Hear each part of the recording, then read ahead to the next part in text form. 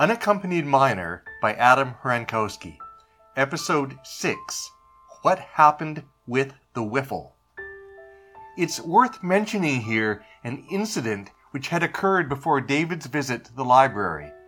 This was during the short time that he had been alone in his room in the cottage. For David, a migraine was a production in 3 acts. First came the aura, with its visual hallucinations and sense of impending doom.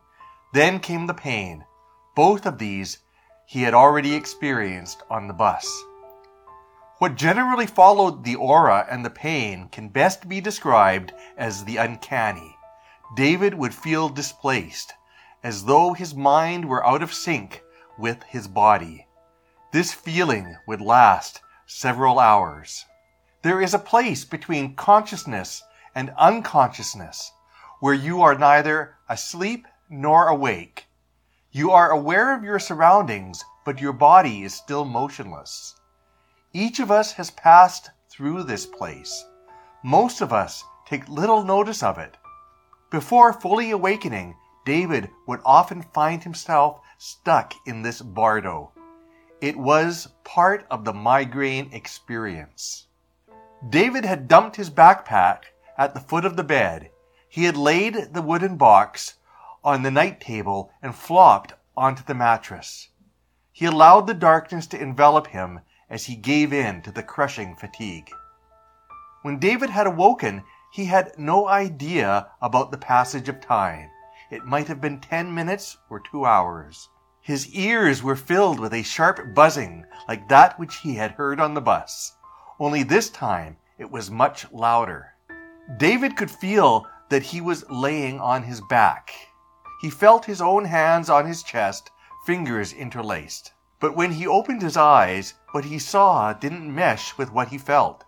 Both of his hands lay motionless, not on his chest, but at his side. It was as if each arm had a twin, one visible, the other invisible. Yet the phantom hands and arms felt more real to him than the dead weights attached to his shoulders. David willed his right hand to rise from his chest and to approach his face. He brought the palm of this phantom hand against his cheek. His face and fingers tingled together as he brought his fingers through his own forehead. His eyes still told him that his whole body continued to lay motionless. He wondered what it would feel like to grasp something with the phantom hand, an object apart from his own body. He reached toward the night table. As David reached in the direction of the wooden box, the buzz intensified. His not a hand rested on the box's surface. He heard a voice utter a single word. Somehow he knew the voice was only in his mind, yet it was also audible. The voice of a child. Focus. What if he took this further? If his not a hand could penetrate his own body, was it possible for him to extend his fingers to within the box? He willed his grip to tighten around the object. The buzz intensified. And then it was over. Was it his racing heart, his rapid breath that had grounded him? He was now himself, laying on his back in a silent room. He turned his head. The wooden box lay inert on the bedside table where he had left it. David sat up. His eyes turned to the clock on the wall. 45 minutes had passed since he had flopped down on the bed. "Do you have Wi-Fi?" David recognized the new arrival as Sharon, the girl who had sat next to him on the bus. The librarian shook his head. "You can send email," he said, "but even that is batched only once a day and sent to the mainland by dial-up." "You gotta be kidding me," Sharon pouted. By mainland, the librarian referred to anywhere south of the fjord. Bent Fork was not on an island, but it felt like an island, and the residents took pride in drawing a distinction between Bent Fork and everywhere else. "What about the Whiffle box?" David wanted to restore the original thread of the conversation. "Yes, that," said the librarian. "Let me show you both something." He drew 2 seats up to his desk and beckoned them to come sit down, which they did. He then pulled his own chair next to theirs. The 3 chairs formed the points of a tight triangle. Ariadne was in their midst, locked in battle with the length of yarn she had found on the floor. The librarian found a pen and a sheet of paper in one of the desk drawers. He cleared an island of space on the desk and rested the paper on it. Then he drew 2 ovals on the sheet of paper. "Suppose each of these ovals is a body of water," he said.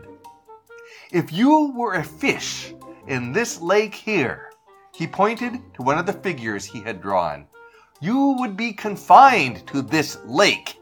The other lake would be off limits." David nodded. He hoped there was a point to all this. "But supposing there was a flood, the 2 lakes would become one," the librarian continued. He flipped over the pencil and erased part of each oval. He then connected the 2 figures with a pair of lines. Now the 2 lakes had a passage of water between them. "The Whiffle is that waterway between the 2 lakes," said the librarian. "It is neither one lake nor the other." David was trying to take all this in. He knit his brow as if the physical effort could help him make sense of what he was hearing. The librarian marked 2 points on the paper on opposite sides of the waterway. "These 2 points," he said, "used to be near each other. They are still in a strictly Euclidean sense, yet now they are also very far apart." David decided he had become completely lost, somewhere around the word Euclidean. The librarian must have sensed his exasperation.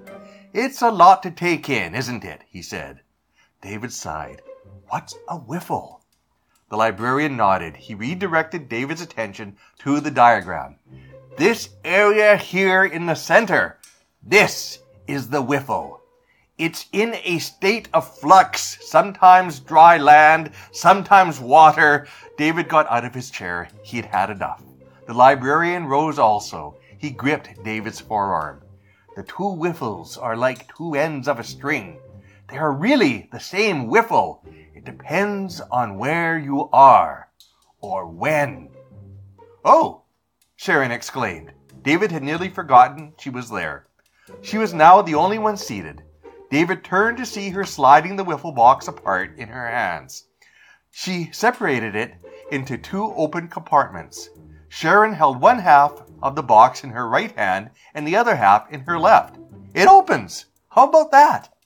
That's when everything went dark.